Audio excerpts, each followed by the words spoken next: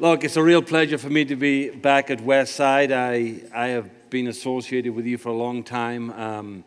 I was here the weekend that you launched 25 years ago, and have followed your journey and history, and just want to say congratulations, because 25 years of doing anything is quite a remarkable feat. And I've been in church for quite a number of years, and churches have high points, low points, but the whole resilience of the church to me is absolutely amazing. And you guys have proved yourself faithful, tenacious. You continue to be a light to this city and a light to this area. And I just want to commend you for that, because many situations people give up way too soon. You haven't given up. You've gone on. You found strength. And I'm pretty convinced, after speaking with the board for several hours yesterday, that all of your best days as a community of faith is yet to come.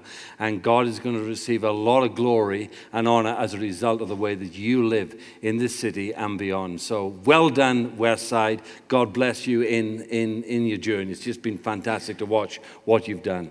I am here today to talk about the state of the church, and we have to get some context for that. Unless we understand the purpose of the church, then we won't understand whether the church is succeeding or not.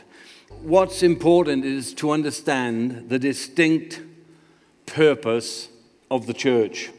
And to do that, we have to end with the beginning. We have to begin with the end in mind. So when you go on a journey, you punch in to your GPS where you want to go, your postcode, wherever, and you understand, well, that's where we're actually going.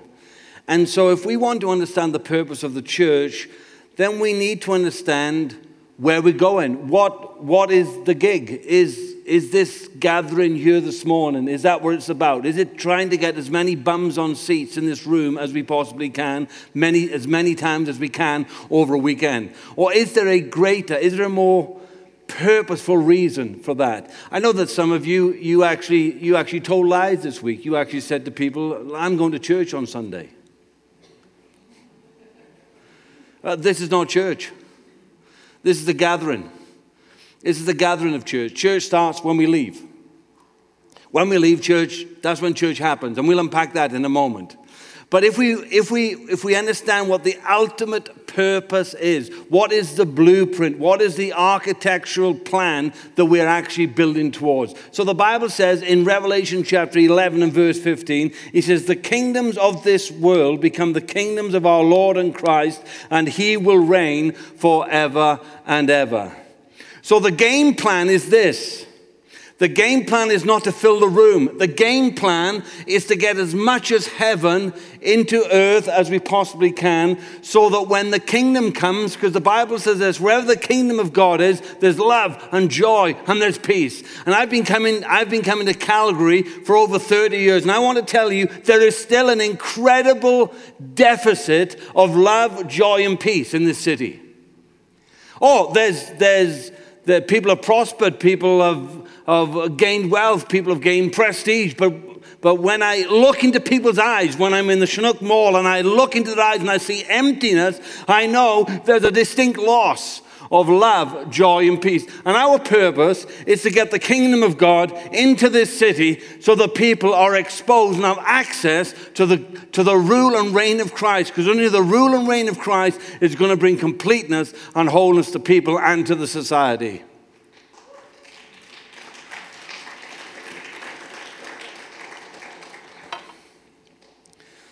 Matthew 28, verse 19 and 20, this is the language of Jesus. He says, all authority in heaven and on earth has been given me. Therefore, go and make disciples of all nations, baptize them in the name of the Father and the Son and the Holy Spirit, and teaching them to obey everything that I've commanded you. So that's the same language displayed in a different way. Is I want you to disciple nations. I want you to bring the mindset of heaven into your community, into your school, into your business, into your family. That is what I want you to do. This is the purpose of the church. If we go to the first book of the Bible, Genesis chapter 1 and verse 28, we understand that the intention of God is that we rule and reign, we take authority and dominion so that we become conduits of goodness and kindness and joy and peace on the planet. So he says, be fruitful, increase in number, fill the earth and subdue it. Go back to Jesus again in Matthew chapter 6 and verse 10. It says this, it says, I'm praying that your kingdom will come and your will be done on earth as it is in heaven. Why does God want his kingdom to come to earth? I used to think that was some kind of futuristic state that we would inherit sometime. But I've discovered that wherever the kingdom of God is, the Bible says there's love and joy and peace and hope and future and contentment. And that's missing. And so I actually believe Jesus, when he told us to pray this prayer, is wanting us to become intentional that we drag heaven into our environment. We begin to bleed love, joy, peace, affirmation, kindness, and goodness. And we begin to change the atmosphere where we live, exchanging it from unkindness, selfishness, egocentricness to one of goodness and kindness and love. And we bring atmospheric change for wherever we are living. I want to talk about 3 words. 3 words that you may think you know, but maybe I can add something to those words. The first word I want to talk about is gospel. The gospel. Now, I was shocked to find out the gospel was not first used in the New Testament. It's a pre-New Testament word. And all biblical theologians will tell you, if you want to understand the meaning of the word in the passage, what did it mean to the people who were first hearing those utterances? What did it mean to them? What picture was in their mind? And the term gospel was used very commonly in the Roman Empire. In fact, when Rome was rampaging, particularly through Europe, and they arrived in the country that they conquered, maybe they got to France, they conquered France, they would declare, they would send out heralds, they would say, the gospel of Rome has arrived, and our new emperor, Tiberius Caesar, is here to reign, and you need to adjust your posture, adjust your knee, bow your knee and adjust your life, because the emperor has come in the person of the empire. And if you are a Roman and you are living in France, you are now free. And if you are not a Roman, then you can be free by becoming a Roman citizen. That was the concept. So gospel is about freedom. It's about freedom. Have you embraced the gospel? Life throws us curves. And when life throws us curves, we find out how deeply the gospel has penetrated us. When we experience financial loss, we actually discover what level of addiction we have to materialism. Because that turns people inside out and upside down, because their value, their safety, and their security is actually in stuff, not in Jesus. And if your security is in stuff, then you're on shaky ground. Jesus told a parable, he says, you're on sand, if that's where your security is. But the gospel sets us free from materialism, sets us free from fear of the past, fear of the future. The gospel is about freedom. The second word I want to talk to you about is the word ecclesia or church. Now, I had the unfortunate experience of going to Bible college. And when I was in Bible college, they actually told me that ecclesia, the church, that was started by Jesus.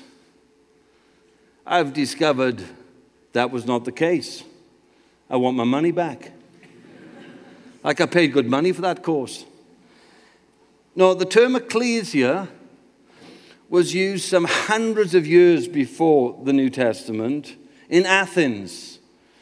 And the ecclesia was an interesting body of people. You could belong to the ecclesia or to the church in Athens, which was a secular institution, not a religious institution, if you had done military service, if you'd prove yourself faithful to the city, and thirdly, if you were male. Sorry, ladies. And it was a governance body. Can you put that in your head? Governance body. And so if there was some dispute, civil disputes, you would take the civil dispute to the ecclesia. And they would say, or I would say, look, Dr. David, he stole my sheep. It's okay, David, tell your story. Tells a story. Ian, tell your story. Okay, David, give Ian's sheep back. And it became a judgment call. When you understand that, Matthew 18 makes much more sense. So if there's conflict and it's unresolvable, you bring it to the ecclesia. It's based upon the governance thinking that was in Athens some hundreds of years before, now being redemptively applied to the Christian church in the New Testament. Ecclesia. So Jesus says, I will build my church. I will build my ecclesia.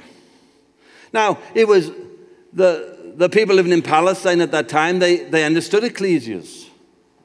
There were lots of Roman ecclesias because the Romans took concepts of Athens, applied it to their strategy for reculturalizing nations. They know that when they military conquered, they could not.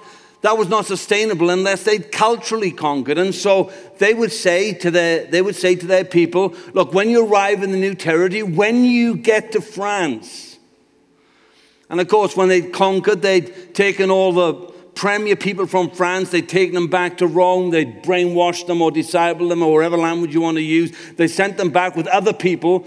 If I contemporize it, doctors and lawyers and nurses and waitresses and clerks and whatever. And they said, when you get to the new territory, bleed Rome every day. Tell them how good it is to be a Roman citizen. Tell them what wisdom you get from the empire. Tell them what protection you get from the empire. Tell them what is a good thing to have the power of Rome behind you. And so you understand that there are parallels that Jesus is drawn upon from the dominion of Rome and the kingdom of God, and he's drawing parallels all the time. He's leveraging those concepts. So when he says, I will build my church, the people knew that there were churches because they were told when they went into those environments that they needed to gather in groups of 2 or 3. And if they gathered in groups of 2 and 3, they would be energized by doing that. Third word, kingdom.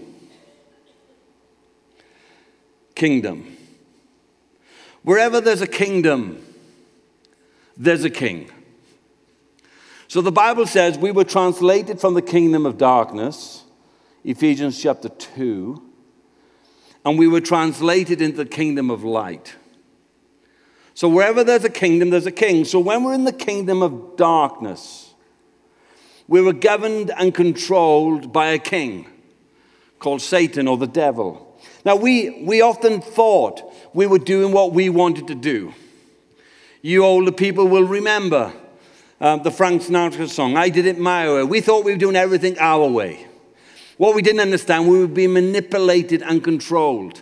There was stuff coming past our path. There was stuff coming past our eyes. We were being drawn into temptation. And what we didn't realize, although there is pleasure in sin, the Bible says there's pleasure in sin, we didn't understand the multiple effects of being incarcerated in habits that originally was just a tantalizing experience, but it ended up becoming a bondage to us because we were being dominated and controlled by the king of darkness. And then we came from the kingdom of darkness, and we came into the kingdom of light. A new king. New king. Still a king. New king. King Jesus. And so when we come into the kingdom of light, the kingdom of God, we give up all of our rights. Let me tell you, Jesus is not interested in your opinions. That's a shame, isn't it? No, because you're kind of wiser than him, so he really should take you on board, shouldn't he, really? He's not interested in your preferences. What he's really interested in is your obedience. He's more interested in your obedience, doing what he's told you to do. And some of us are stuck in the room this morning. We're stuck in our Christian lives in the room because there's stuff that Jesus has told us to do, and we are actually refusing to do that. And we're asking God for another way, another route, another idea, another plan. Let me encourage you, his plan's not changed.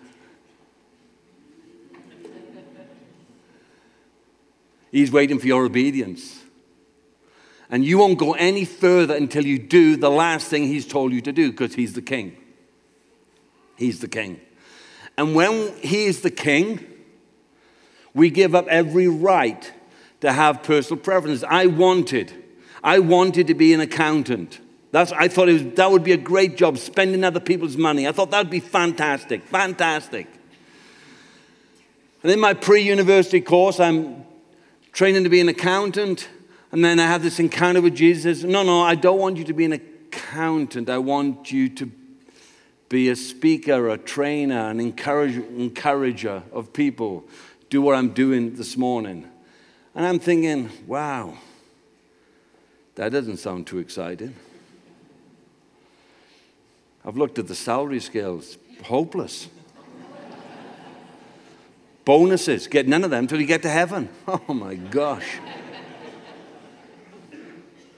And there was a little resistance, right? But you begin to discover God's ways are best. And so I have to tell you, I have lived the most amazing, fantastic, glorious life for the last 49 years doing what Jesus has wanted me to do. So at the outset, it looked pretty scary, it looks pretty dim, it looks pretty dark. But when actually do what God tells us to do, because he knows best for us, life takes on a whole new dimension. Kingdom. We're in the kingdom. Now, in the first 300 years of the church had no unique social media opportunities. They had very few paid staff. They didn't actually own a building for 300 years.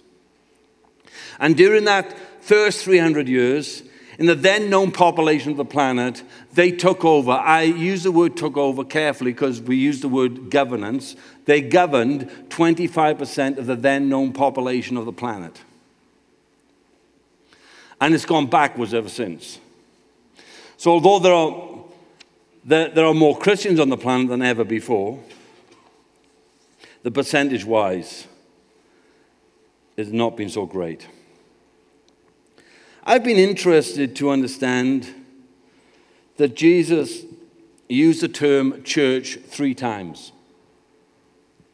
Like I've used it many times. In fact, the first 35 years of my speaking, preaching, I largely only talk about the church and Jesus. But he used the term kingdom 103 times, or the kingdom of God 103 times. And I began to understand that maybe what I had embraced as a primary thought was a secondary thought to Jesus, or there is a significant purpose for the church that I'd not calculated in my theology or in my practice, but there is also the kingdom of God. And it's like two engines that drive the plane forward. There's a purpose for the church, and the purpose for the church is to deliver the kingdom of God into every area of influence that we might have.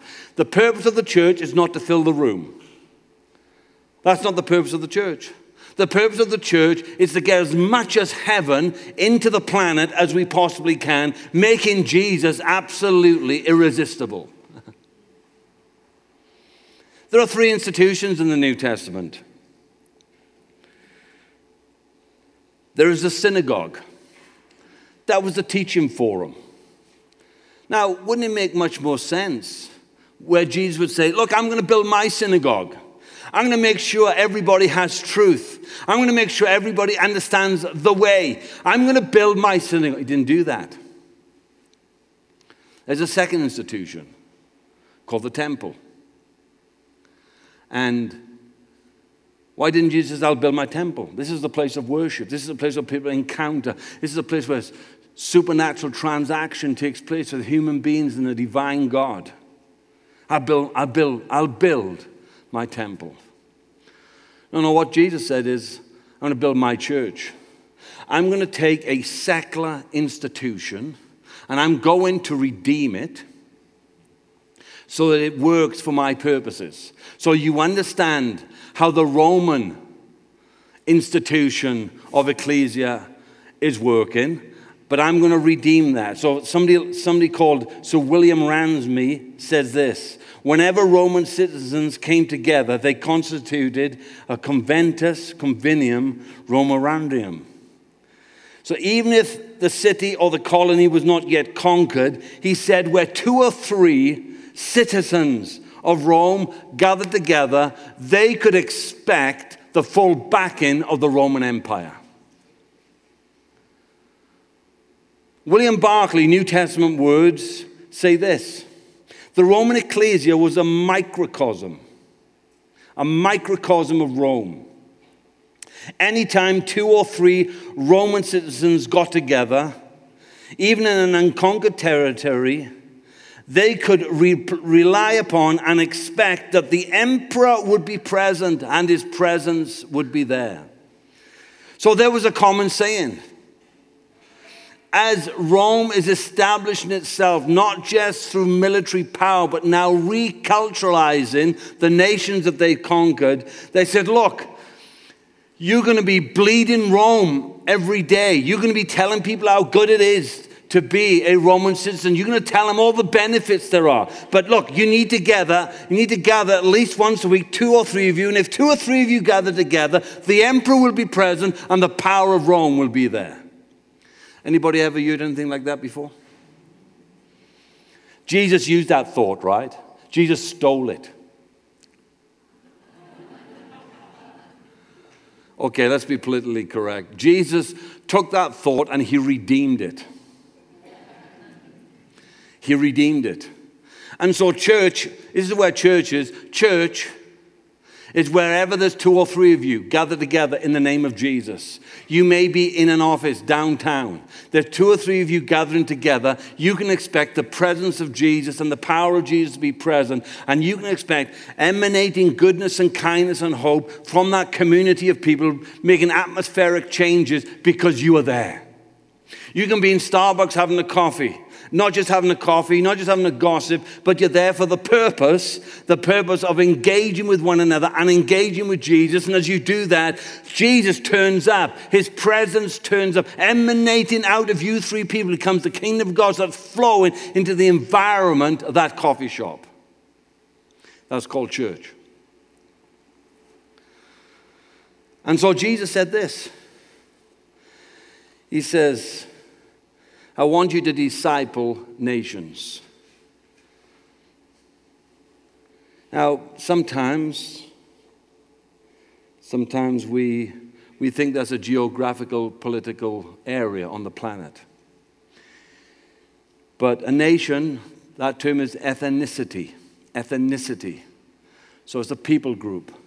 But if we contemporize it, it's wherever people gather for shared values, shared vision, common interest. That becomes a nation. So the hockey club, the tennis club, the bowling club, the cribbage club, the poker club, wherever it is. And we are called to find ourselves in there with those people, bleeding the goodness and the kindness and the mercy and the non-judgmental attitude of Jesus to those people. No, please don't evangelize. I beg you, don't evangelize. Some of you are evangelizing and you've put in too many people off. Please don't do that. Please take the kingdom. Please take goodness and kindness and love and servanthood and even brokenness, so that you can become a source of help to the people that are in that environment. And as you are beginning to make Jesus irresistible, you are moving into a conversation where you can maybe talk about your faith and your relationship with Jesus. That's how we begin to disciple a community. That's how we begin to disciple a nation. So Jesus says, go and disciple nations. And there's two sides of the coin, right? There's two sides to the coin. On the one side of the coin is we're called to evangelize the planet. Matthew 16 and verse 15. Now, sure, we need to be open to that. But downloading the kingdom is not just words only. So my son, he was in the supermarket called Tesco's in the UK a few months ago. Something like Save on Food. He's in the lineup. The guy who's checking him out looks like if he's got a bad back. He says to him, hey, mate, how's you? He looks like if you're in pain. He says, oh, these chairs they give you, I hope it doesn't support your back at all. He says, look, I'm a follower of Jesus. Do you mind if I say a prayer for you? Guy was a bit dismissive. He said, oh, whatever. So Morg just says, okay, Jesus, do your thing. Thanks. The guy says, what was that? He says, well, you tell me what it was. He says, all that pain left my body. He said, did it? He said, yeah, absolutely did. He says, well, that's just Jesus. Like, you've got a line of people here. I can't talk to you. I'll turn up next week. We can chat then. That's called bringing the kingdom of God, right? That's not having a debate on who's right, who's wrong. That's actually the demonstration of the kingdom of God. So he had the opportunity to taste and see that the Lord was good. But then there's the evangelization. There's the evangelization. I want you to disciple nations. And so I showed you that video of Uganda earlier on, and we just have some remarkable things taking place there, partnering with Masters Academy here in the city. Our team leader was going there in March. They had a stopover in Dubai. They were in the business lounge. They were talking about education and how it needs to change and what they've actually been doing in Masters Academy. And there's someone sitting over there and they say, hey, that's really interesting. Do you mind if I join your conversation? So they joined the conversation and said, can you explain some more about this process that they use in that Masters Academy? He says, oh, that's really interesting because I am the minister of a higher education in Uganda. Would you possibly come and do a presentation to our department? Would you possibly come and meet the Minister of Education, which happens to be the First Lady? How do I find out more about this? Well, Tom Rudnick, he'll be here in a few weeks' time. Do you think he'd come and do a presentation? We think it could be arranged.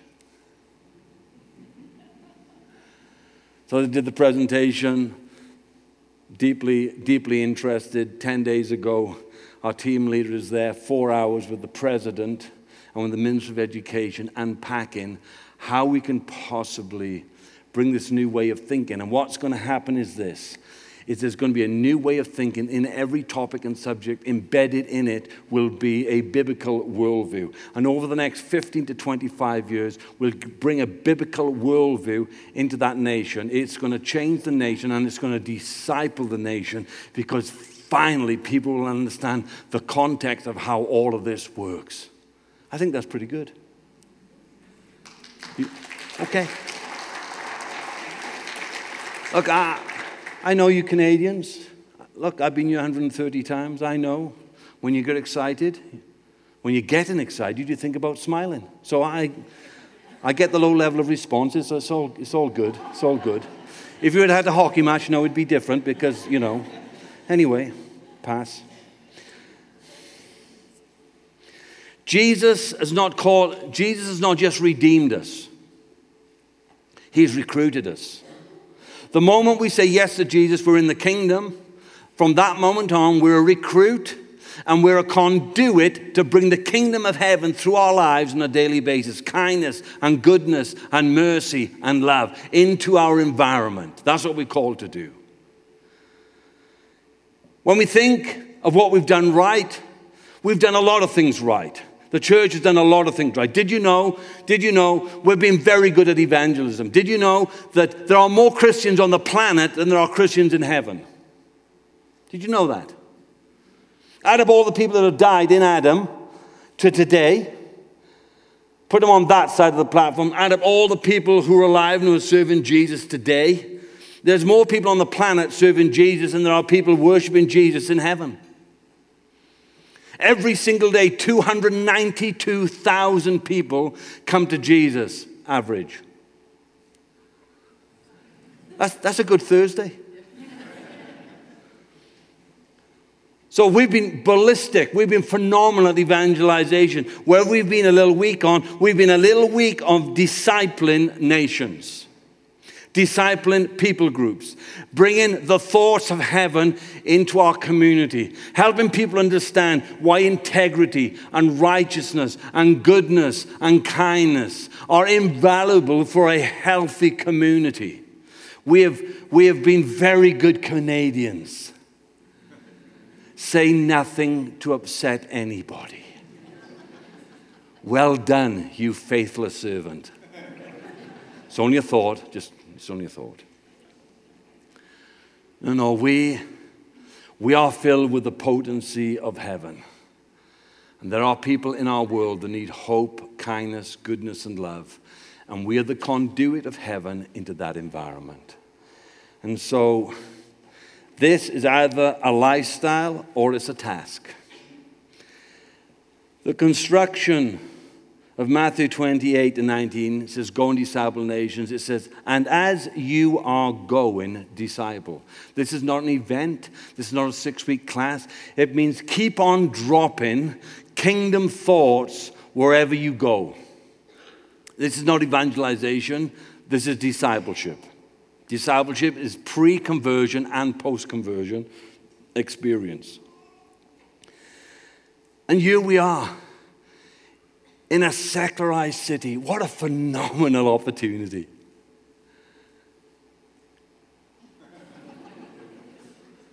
Isn't it great that the people before us did such a terrible job? There's so much opportunity for us now. There's probably 89% of the city that don't know Jesus. That's fantastic. That's absolutely brilliant. What a market we have. And as you go, drop kindness bombs, goodness bombs, righteous bombs, no judgment. Let the kingdom of God flow through you. Let's just pray together. So, Father, we thank you in the name of Jesus for your kindness and for your goodness. We love you, Lord. We thank you that we've been born with a purpose and a reason. And Father, I'm praying out of this community of faith, rivers of goodness and kindness and righteousness would flow into this city, arrest in the dark places, bringing hope where there's hopeless. I say, Jesus, let your kingdom come. Let your will be done. And everybody said, amen.